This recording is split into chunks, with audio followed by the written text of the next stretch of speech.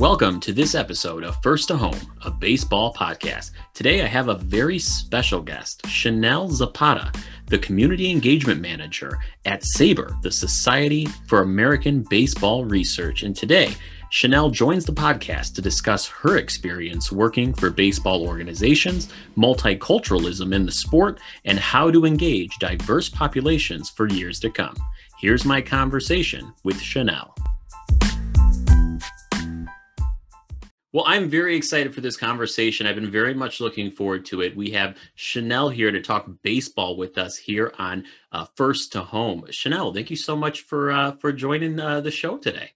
Hi, Anthony. Thank you so much for having me. I'm super excited. I can't wait to listen to all the other episodes, and I'm looking forward to talking to you. Awesome. Well, I'm so glad that you're here. As you know, most like all of our other shows, we round the bases going first to home, talking about all things baseball. And I always like to start at first base with some introductions so that the fans can know you a little bit. Your background is an interesting one. I mean, you've had the opportunity to study sports management, law and business, and work for numerous sports organizations in the United States and Puerto Rico.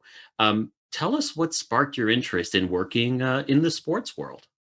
Yeah, so that's a really good question. I feel like it was my grandfather's fault, for sure. I am the first and the only granddaughter in my family. So I had to tag along to many baseball, basketball, and even boxing matches with my grandfather because that's what we would do. Or play poker, blackjack, Scrabble. And I was there all the time. And then there was also, growing up so close to my grandparents, there was a basketball court right in front of their house.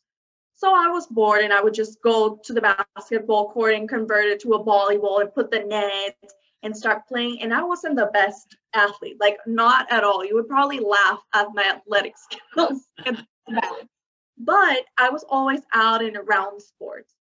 But I do think that what gravitated my attention to sports was the giving or helping out part. Because at first, when I started my career, I thought that I was going to be an agent and I was going to do international signings. And then I was like, probably not the agency, but maybe I can be an English as a second language teacher because my grandfather is an English as a second language professor. And then I was like, I don't think I'm going to be that. But I can help brands and properties and teams and leagues with the marketing side and really advocating for different minorities that are probably underrepresented. So that's kind of what gets me going in this industry, I feel like. Absolutely. No, that's great to hear. And so you right now are working with the Society for American Baseball Research, or SABR, as many of the fans probably know it as SABR. And if you're a fan and you haven't looked up SABR, I highly recommend that you do. And there you are the Community Engagement Manager. So how would you describe what SABR does and what you do as a Community Engagement Manager? Yeah. So SABR, I feel like the best way to put it, it's a community of super enthusiastic fans of the game or the sport of baseball. And we do tend to publish work around the sport of baseball.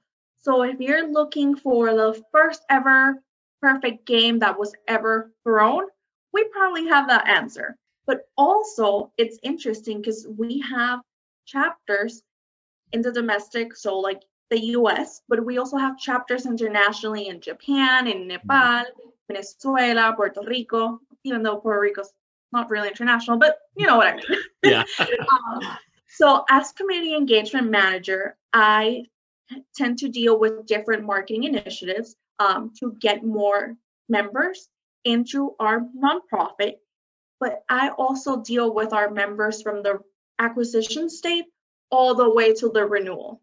Okay, makes perfect sense. So, but prior to SABR, it also worked for a lot of different organizations, including some, I believe I saw you worked for some baseball teams.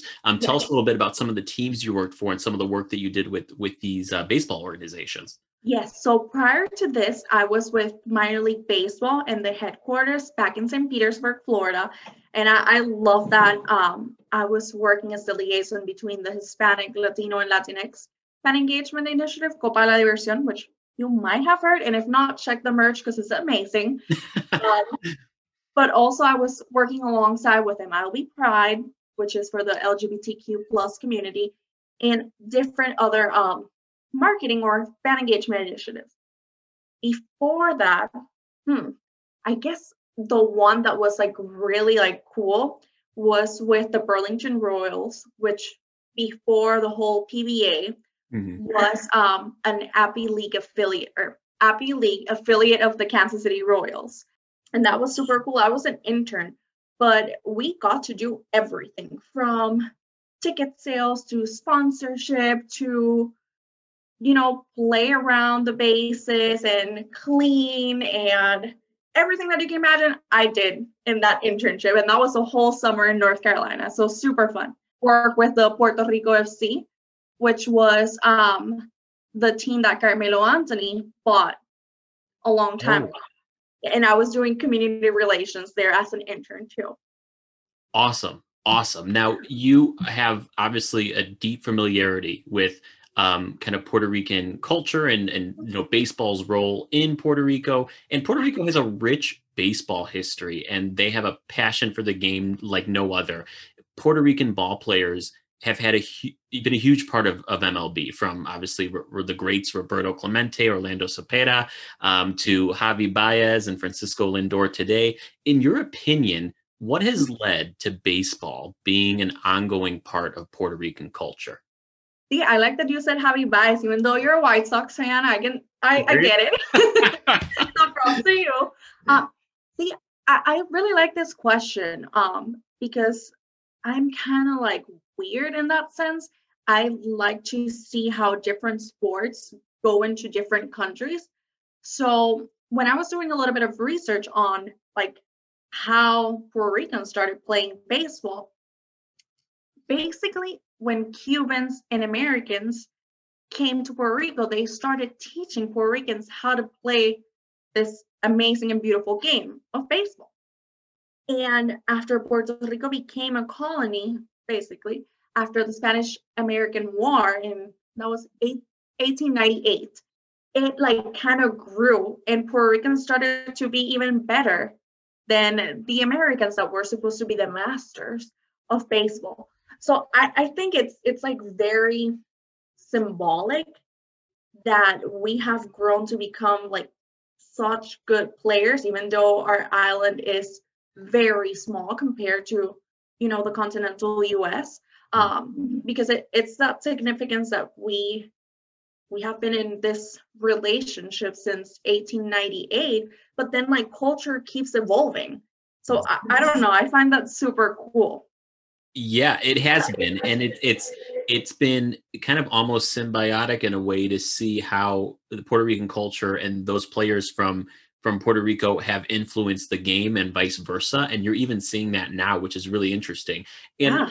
and that makes me think too. I mean, I feel like a lot of fans get really excited about those like Javi Baez and Francisco Lindor, but I don't think fans always realize the different paths to the big leagues for Latin players from Puerto Rico, Cuba, Dominican Republic, as opposed to aspiring big leaguers here in the States. I mean, what struggles or additional obstacles have you noticed that players from Hispanic or Latin countries or communities experience? Yeah, that's a really good question again. I don't feel like I know all of it because obviously like I'm not a player. Of course. I feel like there's even differences in the signing period. Obviously, when you're international, you can sign when you're 16. But if you're from Puerto Rico, you have to go directly to the draft because in MLB terms, Puerto Rico's not international. Yeah. So that's like the first like difference that you're like, oh my God, like I didn't know this, or at least I didn't know it. But then I think that the biggest obstacle that I see, and even what having like grown up in Puerto Rico, is like the cultural experience that you get when you're here. Mm. So I think about the baseball player, and obviously, like they're chasing their dreams, trying to play baseball. But at the same time, they have to learn all these new laws and regulations, plus also a whole new set of like cultural norms that it's super different. Yeah. And like one like really, it's not dumb, but it's an example that I I've been in the States since I've been 18 and I'm 26 now and I still struggle with it. So obviously like I say hi to someone when we were in person and I like go and kiss them and hug them. And people were like, why are you kissing me? And I'm like, sorry. That's just the way I do it. So I cannot even imagine how it is from the player standpoint because you're dealing with so many other things Hmm. other than, you have to be good at playing baseball too. So I think the cultural adjustment is the main obstacle that some people might not even be familiar with. And then I forgot even the language. Like, yes, you might be really familiar with the language, you might speak it, but imagine those that don't. Like Hmm. you have to even like learn another language to be able to communicate and for your coach to communicate with your coach, with your friends. Like, wow. Yeah, it's a lot, and it's a lot for these players to really sacrifice and go through to reach their dreams, to Yeah. play a sport in what they see as the top league in the world, Major League Hmm. Baseball. And we kind of stole second base there and talked about Uh-huh. the relationship between Puerto Rico and baseball. And I want to stop at third base for a second here, and Okay. on that topic, talk about the state of diversity in Mhm. baseball. I'm sure, you and I are on the same wavelength. We both know and understand that, diversity, equity, inclusion, as it should, is receiving more attention, and not only in sports, but in business, entertainment. I mean, you name it. As things stand now for Major League Baseball, where do you see the diversity gaps? And is there anything that the league should be doing or keeping in their brain? Yeah. See, like you said, diversity, equity, and inclusion are components that every organization should strive for, not because it's just a trend or it's the thing that everybody's doing. It's just the right thing to do. And I do think that Major League Baseball, as well as other sporting entities, I would say, are, you know, making some changes and stepping up. Like we saw it with Bianca Smith, the first Black coach in professional baseball history. We saw it with Kim Eng being hired as the general manager, finally, 30 years later, of the Miami Marlins. And we even see it in the MLS, Major League Soccer, with Danita Johnson being named the president of business operations. She came, if I'm correct, from the Sparks in the WNBA. So I think we're getting there. We're doing what we need to do. But then again, I feel like there is a major gap when you talk about unpaid internships. Mm, If I talk about my experience, I had 5 internships before I reached my first ever full-time job, mm, and only 2 of them were paid. huh. Yes. And that's a barrier of entry that it's huge because again, I don't know much about HR, so probably don't listen to that part. But I want to say that if you have an unpaid internship, you're probably recycling the same profile of candidate over and over again because there's people that can simply not afford an unpaid internship. Yeah, yeah. I Yeah, go ahead. Well, and it's funny that you mentioned that because Mhm. during my day job, I'm actually a human resources professional. Fun Oh, fact. So, so you do know. so I do. Yeah, I know exactly what you're talking about. But it's the key thing that you mentioned there is the barriers of entry, and like you said, I mean, it makes you wonder what the league or what our communities need to do to empower, um, you know, folks of, Latinx communities, African Mhm. American, Black communities, to give them those opportunities, to give them exposure to that, because that really what it tends to be about. I mean, the fact that we do not have people of color in upper levels of baseball management is just so frustrating in a lot of ways. Like Mhm. I think about Kenny Williams on the White Sox. He's executive vice president of the White Sox, and used to be the general manager for many years. I still think he is the only man of color in that position in all of the sport, and Wow. that's crazy. He's been in that position for decades, or he's been with that organization for decades, and still no changes happen. So, but you're saying really at that ground level is the most important place to start doing that work. Yeah, because that's how you enter the sports industry. You have to do all these internships, all this volunteer work so that you can actually like get the foot in the door and find that full-time job that you have dreamt of forever. And I have to admit that I was super privileged and grateful in a way because my family was like, okay, like we'll support you and we can help you pay the rent or we can help you with food, but not everyone is in that position. So I think it's really unfair that we're still in 2021 and we're talking about unpaid internships. Like I see that and I'm like, no, like like this is a joke for me. So I can probably like keep ranting. So I will not. No, you are right, and not even just from a baseball standpoint, from just a general life and business standpoint. Mhm. I think you're seeing those unpaid internships kind of fall to the side, because I think a lot of organizations in and outside of sports are thinking, I can't attract anyone if I have an unpaid internship, because that's just how the trend is. But it's very very interesting nonetheless. You had mentioned that you had worked with not only Hispanic Latin communities, but Yeah. also members of the LGBTQ plus community, Mhm. those with intellectual developmental disabilities. Yeah. And I'm sure this is where fans know probably the least about Mhm. what baseball means for those communities. But how can we best ensure that those communities are included in the game? Yeah, I think that for us on the league and on a brand or team side, my first recommendation would really be to play the long game. And by that long game, I really mean that we're so focused most of the time on ROI and those immediate Mm. sorry, I don't know the word, but we're focused on immediate like gratification. But Yes. we also have to understand that these members of the community may have never been to a baseball game. Hmm.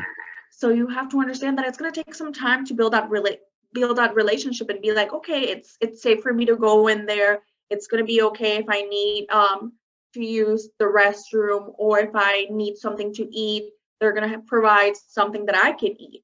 So that's what I mean of playing the long game. Like don't get too frustrated if let's say you host your first MLB Pride for example, and you don't see the turnout that you were expecting, don't get frustrated. Maybe like they haven't even heard about you. So it's just playing the long game. And really like educate yourself. Know like what makes them happy, what makes them tick, what like how do they feel safe or not. I think that's super important.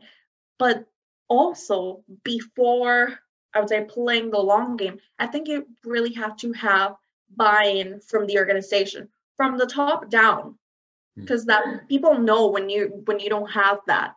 People understand that you might be, like looking for something else or being opportunistic.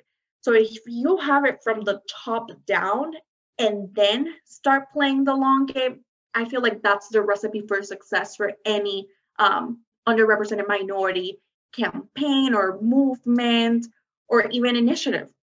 Yeah, I mean, and there's a lot of consideration about, the best approaches to that. And it's something that's ever growing and evolving. And, it makes me almost think about what you mentioned earlier. It isn't only underrepresented communities as far as, Hispanic Latin communities, LGBTQ plus, but also there is a disproportionate representation of women in the sport. And you mentioned that earlier. Being a woman involved in the sport, do you see that MLB has made improvements in this area, or is this something that you think that we're a long way away from right now? See, I've never worked with MLB directly, so I don't want to speak exactly to those terms. But optically, what I've seen with those appointments that they have done with the front office, I feel like yes, there's change, but there's also, at least for me, being in that intersection of being a Puerto Rican and being a female and being a person of color and all that, when I like look at jobs, I also have to think about different stuff. Like maybe I want to get pregnant. Would they offer maternity leave? Would I have to have a baby like before or after the playoffs? Because I'm not going to be able to have it. Like, am I gonna be able to take that time? Are they going to even offer it to me, or is this like the first thing that they've ever like dealt with? So that's their technicalities that I still think that are important to be addressed, and maybe they have been. And I just don't know because I don't work there. Mhm. But yes, I feel like they're doing really good job on that. Now, before we move on to home plate here, I have to ask you some personal questions about Okay. who your team is, who Okay. your player is. So tell me all about it. Who's your team? What team are you a fan of? Okay. My team is the Yankees. Oh, okay. Okay. It's because I had a bunch of internships and volunteer work with them. So it's like the roster, I should say, that I know the best. But I I betray them sometimes, most of the times, for any other Puerto Rican. So now when Kike Hernandez is gonna play against the Yankees, I am probably gonna root for the Red Sox because Alex Cora is also there. So it's not, if there's a Puerto Rican, I'm probably gonna root for him. I want to talk about, to kind of wrap things up, our last subject today is diversity's impact on the growth of MLB. And it seems like, and we hear this a lot, one of the biggest concerns from Major League Baseball, all of its teams, certainly a lot of us, is attracting new fans to the game, especially Mhm. younger generations. I mean, how can diversity, in your opinion, be a catalyst for ongoing fan engagement? Yeah. So I was reading this pamphlet probably a couple months ago, and there was this stat that really like caught my attention. And it basically said that by 2044, the ethnic minority will be the majority.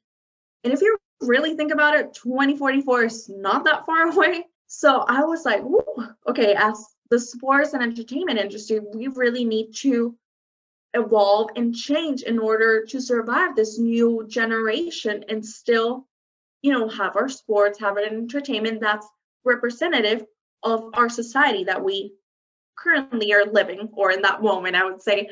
Um, but I think that change is happening slowly, but it's happening.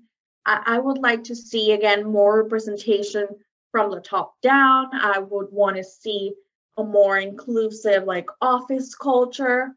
So the maternity leave, like sexual harassment, like I would want that eradicated from like all sports. I would not want anyone to have to deal with that. But I also think that we also need to reassess our core values and, not just like put them on walls and, oh, it's whatever. No, like look at your core values, like think what you want to be. And that's what starts making the change. So I feel like by 2044, we should be fine. That is a great goal, and hopefully it's well before that. But I think by 2044, we've had well more than enough time at Right? that point. So I have to ask, Uh-huh. having been in the sport, working in multiple different baseball organizations, Uh-huh. what would be your advice for a woman of color, from Latina community who's trying to break into the sport? What advice would you give them? That's such like a good question. Like that's like striking me in the heart. There's this quote and it's super cheesy, super cheesy. So don't make fun of me. But it says, "Nobody is you, and that is your power." And I don't know why I love that quote. No, I'm lying. I do know why I love that quote. It's because when I first came into the US, obviously I had a very thick accent and I still have a little accent here and there. And it gets better when I'm nervous. So thank God I'm not nervous. Um, but I was really like trying to kind of like put a mask on who I was so that I could be presentable and like fit into the cultural norms. But now that I've gained like more experience and more self-confident and confidence in who I am, it's okay to be you. So if you're loud and if you like to wear your hair down and you have long curly hair like me, you wear glasses, do it. That's you. Like don't let anybody like mess up with your essence and who you are, but also don't forget where you came from because that's super important as well. So I always like have like something Puerto Rico like this. I don't know if you can see it, and our listeners are probably not going to see it either, but I always have like a little necklace or rings or whatever that reminds me of like, hey, you're from PR, like you can do everything and anything. So that's what I would say. Well, it is. It's certainly, I think, a big thing now in Major League Baseball, that notion of being yourself, and it's something that I'm really excited about because I see even a lot of these ball players, whether you are from in the States, Puerto Rico, Cuba, doesn't matter. More and more players are being themselves, and I think that's encouraging for a lot of young fans out there from all sorts of communities who are seeing that on the ball on the ball field and can use that as an example, not only from folks working in baseball like yourself, but the players too. That's great. So the last question I have for you is about your passion for the game. I mean, what would you say, if you can pinpoint, what do you think is your favorite thing about the sport of baseball and what fuels that passion for the sport? My favorite thing about baseball, I think it's because of the really good memories that I have with my grandfather, just like being at the ballpark or just, playing catch, even though I was really bad and probably not catching any of the balls. Not, I caught a little bit. But it's just that memory that I don't even know how to describe, but it's just that like link that I have to being from Puerto Rico. It's just something that speaks to my soul and it sparks so much inspiration that like you say baseball and I'm like, yes, what? I'm here. So I love that. But it's definitely my grandfather's fault. And I have to thank him in a way because even though I was 3 or 4, like he inspired me to like now have this whole career around the sporting industry. So thanks to him, like tagging me along through everything. That's awesome. Well, I cannot thank you enough for joining us today on First to Home. And I just want to thank you so much for all the work that you're doing. It's so important. More people need to know about it, which is why I'm glad you were here. Chanel, thank you so much for joining me. And for those of you who want to learn more about Chanel or SABR, please go to the SABR website. Yeah. And then are people able to follow you on Twitter? Are you on Twitter? Yes, I'm on Twitter. It's my first and last name, so Chanel Zapata. Feel free to follow me. And Anthony, thank you so much for the opportunity. I love the conversation. I could probably do 20 more episodes if you would want, because I love to talk. I love your questions. So thank you again. Well, I appreciate that. And I may take you up on that. So thank you so much.